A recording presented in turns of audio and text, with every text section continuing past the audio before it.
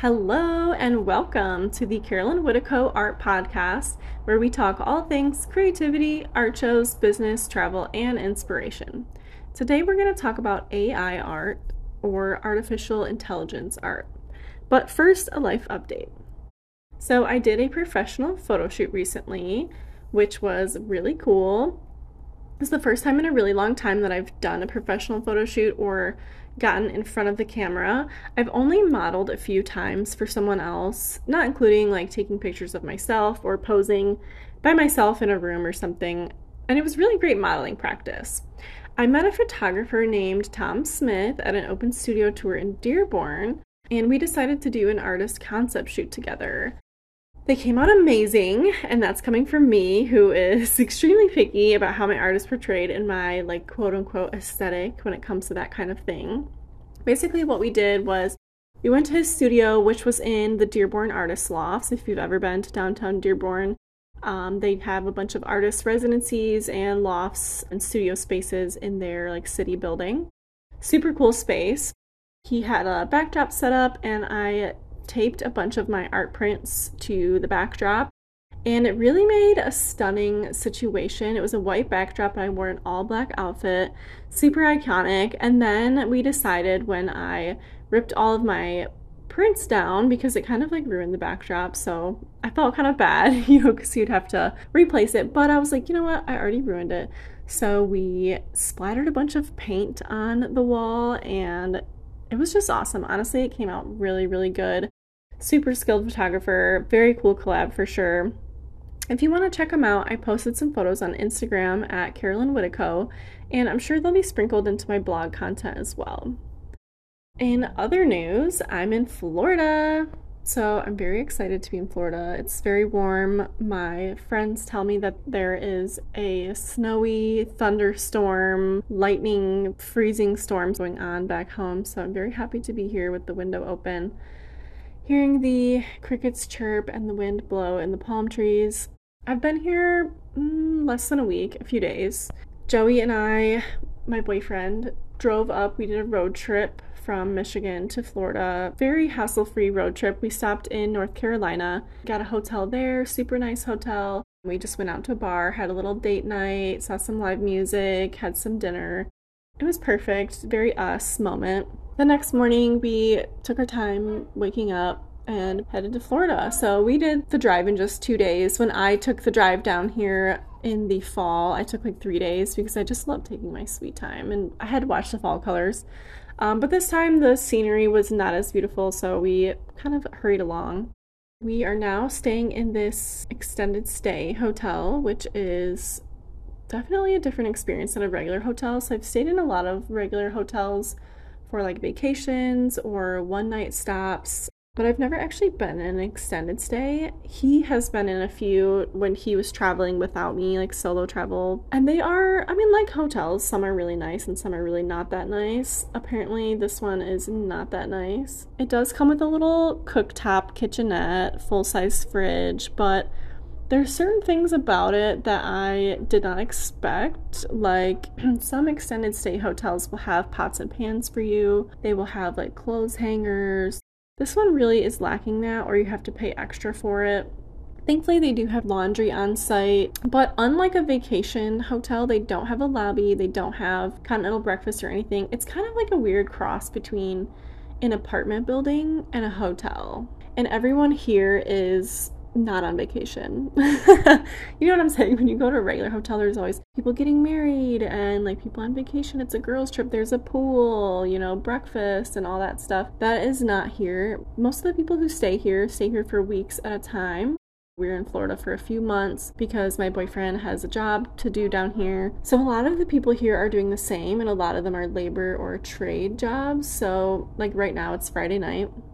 There's a bunch of construction workers who obviously got off work at 5 and now they're like partying in the parking lot in their hard hats and things. So it's just a very different atmosphere than a regular hotel. And I don't hate it, but I don't love it, I guess.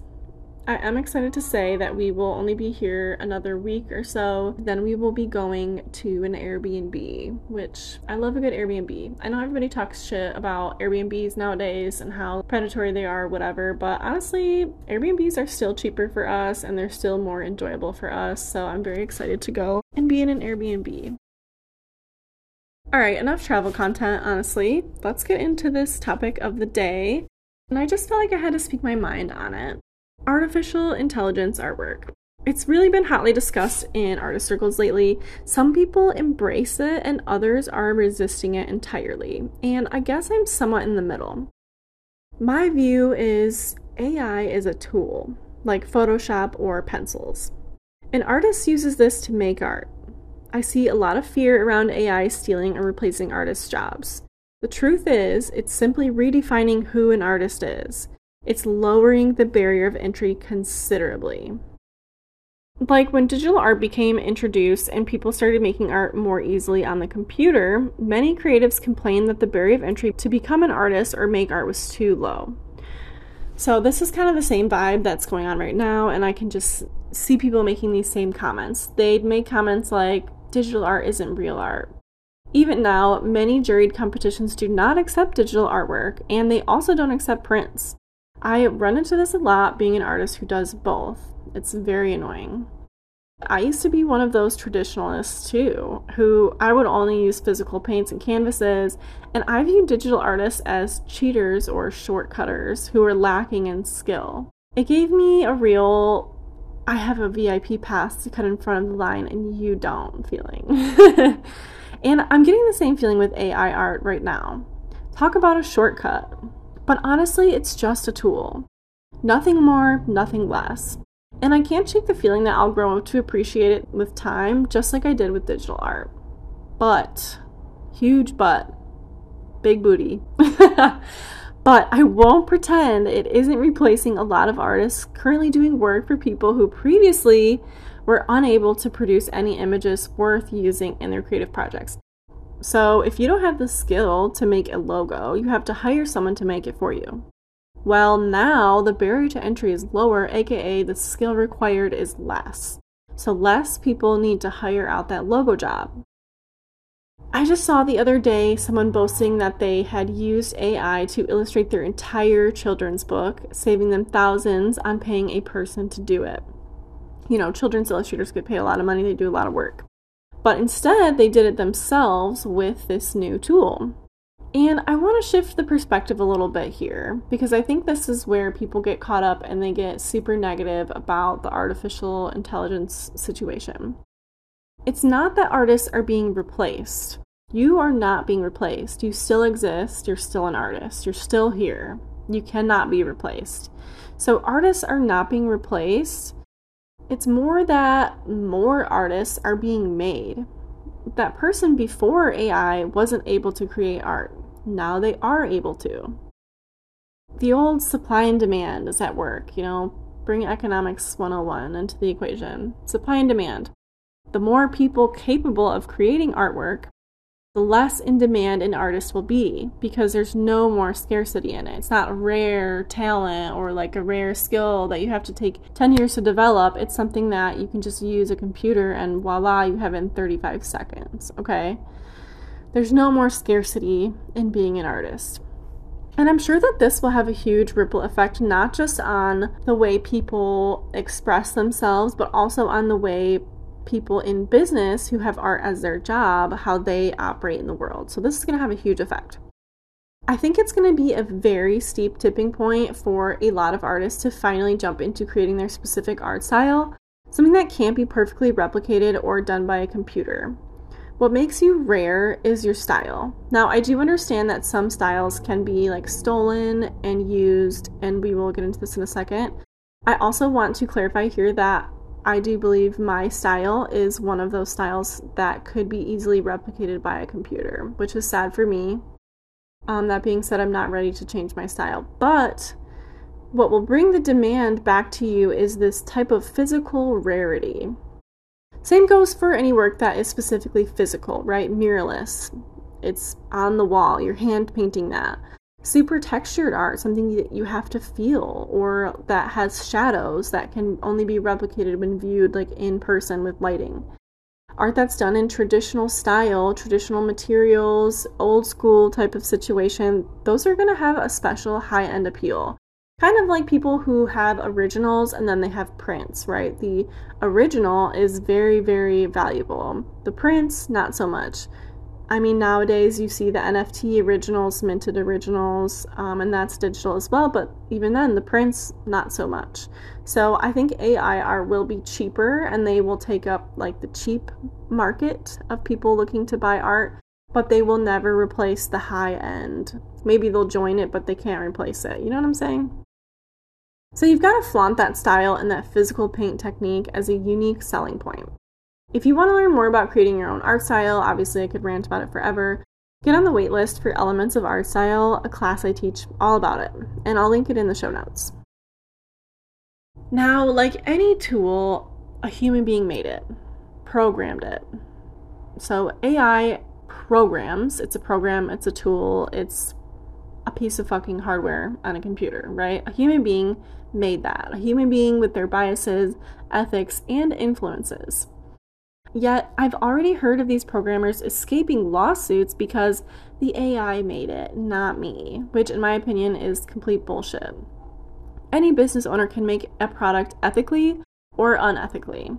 Any creator can recall a product, fix it, and then re-release it. The tech space is no different. They don't get a special pass. And there are definitely issues with ethics and bias in the AI illustration and writing tools. So I want to talk about that for a second, because this is what everyone's really mad about.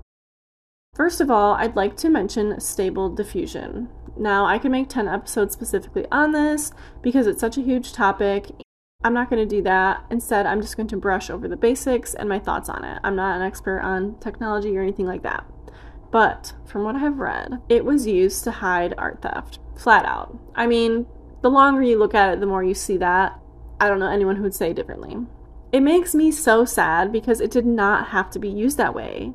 Seriously, there is a way to use Stable Diffusion without stealing. Simply asking artists permission to use their work for the programming and pay them a fee for it. It's as simple as the licensing industry has always made it. That's literally what licensing is. Leasing or buying the rights to use an artist's images for a certain purpose. The artist gets paid, their work is used in the SICK Collab, and people get to enjoy AI tools guilt-free. But the human who chose to program filters like Lensa did not use their moral compass and instead stole the artwork to use in their algorithm. Lovely.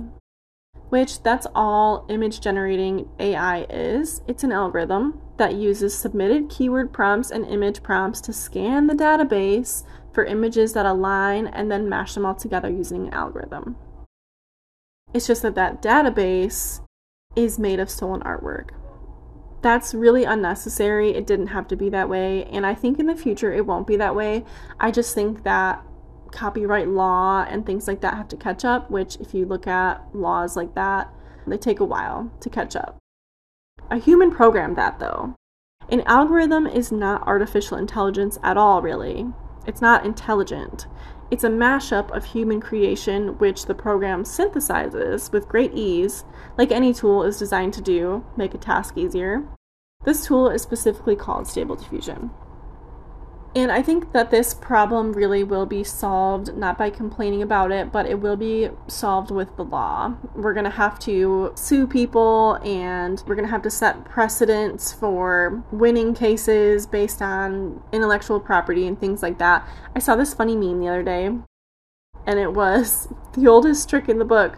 Just use Disney content, because Disney sues everybody for using their images, right? So just put Disney content into the machine, and then Disney will come and sue them for us with their billionaire lawyers. It was very funny, but it's kind of true as well. We're gonna have to bring the law into it. Again, I'm not a lawyer, I'm not a tech expert, but I think that that's the way it's gonna go. So I also want to talk about, on the topic of a human being creating this program, the human who programmed these AI apps has biases. A human being specifically is behind these programs.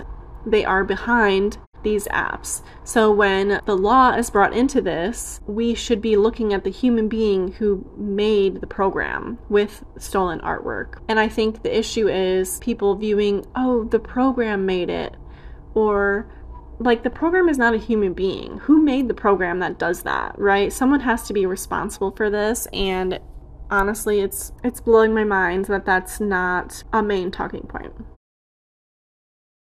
Speaking of human beings, the human who programmed these AI apps also has biases, right? Just like they could have lapse in ethics, they have biases. Just like the journalist who writes the article has biases, and so does the editor who chooses what to publish. Just like the clothing companies have biases of what body type is promoted or shamed, and they create their fashion line in a way that fits those biases. Everything in life is made with a bias. No human being is bias-free. And these AI apps are created by humans with opinions. Let's take ChatGPT, for instance. So writers and teachers everywhere are shaking in their boots over it already. High school kids are already using it to write papers and getting A's on them. Copywriters are being born left and right because now anyone can use this tool to become one. But not all of them, because ChatGPT was created with certain biases so that it will not write from a certain point of view. Now, I don't have an account, so I was watching this test being done on a video online. But it was a guy, I thought it was so interesting. It was a guy testing with certain prompts to find a bias in the program. Like he was specifically looking for them, right? Two examples that struck me were examples of the app literally refusing to generate text about certain topics. So this is something that was built into the algorithm, built into the program to not respond to certain topics. The first was that it was asked to write a nice poem admiring Donald Trump. And in response, the app said it wouldn't do politically charged tasks. Okay. But when asked to write a nice poem admiring Joe Biden, it immediately choreographed a poem. So it does do political content, just not for Trump.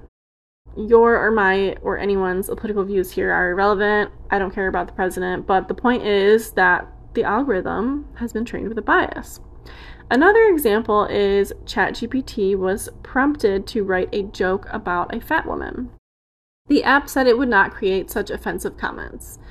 Yet, when it was prompted to make a joke about a fat man, it quickly created that content. So it won't be offensive towards women's bodies, but it will be offensive towards men's bodies. Got it. The algorithms are clearly biased. So for any artists who are fearing this tool as some almighty, intelligent, clear-cut, godly, technological being, I want this to be a reassurance to you. The app is not perfect, it is man-made, it's got functional flaws, and it's also reflective of our culture. So the human being who made this is cultured in the world, right? They exist in the world. This goes for opinions that are popular in our day, especially the women's bodies one. It's very rude or taboo to, not that people don't do it, but it's taboo to insult the appearance of a woman. However, it's not taboo to insult the appearance of a man, which is why it was programmed that way. So it's got functional flaws. And I want to remind you that it can be seen as a threat or an opportunity. And I personally am choosing to see this flaw as an opportunity. It lacks the human creativity that we all possess. It's created with programming that prevents it from doing certain tasks. Importantly, it also is limited to what is posted online or fed to its database. You are not limited in those ways. You can change your mind. You have the full spectrum of life experience that contributes to your artwork and your views. The smells and sights and connections and memories that cannot be translated into an online tool. This algorithm lacks that completely. It can't convey emotion it doesn't have, only mimic what relevant content it sees. It's a piece of hardware. You are a living organism. On this note, I saw yesterday a flyer for a unique art show. It's a contest, rather. A contest between AI-generated art and human-generated art. It was an event in Michigan that would give certain prompts, and all parties had to create based on that. Human versus robot type of situation. I think that's taking a fun, lighthearted approach to the whole thing. It's already part of the art space, and there's no denying that. Deciding how we're going to integrate it is key. And this event sounded like a real party. Too bad I left for Florida before it happened. At this time, I haven't tried any of the AI apps. All of my opinions here are very speculative, not very hands-on. That's not to say I will never try them, but right now I love my artistic process. I love the slow going of the sketching and the layers of watercolor. I already love the art I make, and I'm not in the mood for experimenting. I also want to be sure I'm supporting an ethical business as much as possible that isn't using stolen art and won't be encouraged to steal my art and add it to the algorithm. I know how I used to feel about digital art. Honestly, I was a hater, and now it's a key part of my style. So I don't want to spend too much time hating on a new tool. When the industry evolves a bit, I'd love to add 5 of my own pieces into it and see what it spits back at me. A mashup of my own work, but I don't feel ready. So now I want to know, after I have brain dumped all of my thoughts on this matter, I want to know your thoughts. Have you used AI apps yet? Do you think they're a threat or a gift? How far do you think that the AI industry is going to go? I would love to hear your thoughts on the deep fakes or like videos, personal impersonations of actors and things I've seen. I know they have AI voiceovers. They could record, you could put my podcast into an AI thing. I just want to know, how far do you think it's going to go, especially in the art space? Let me know your thoughts by leaving a review. I'd love to hear it. I'd love to have a discussion about it. Very fascinating topic for me. There's so many angles to consider, and I know lots of folks are upset, but I just refuse to think it's all doom and gloom. There's always the other side of the coin. So let me know what you think. Tell your artsy friends about the Carolyn Whittico Art Podcast. And I just want to thank anyone who has left me a really great comment or a review about the podcast. It definitely motivates me a lot. I don't run ads, so I really rely on word of mouth. So make sure next time you bring up AI art, if you bring up a point I made in this podcast, go ahead and just tell your friend about my podcast. You never know, they might be interested in listening to it. So thanks for listening, and I will catch you next time. Bye!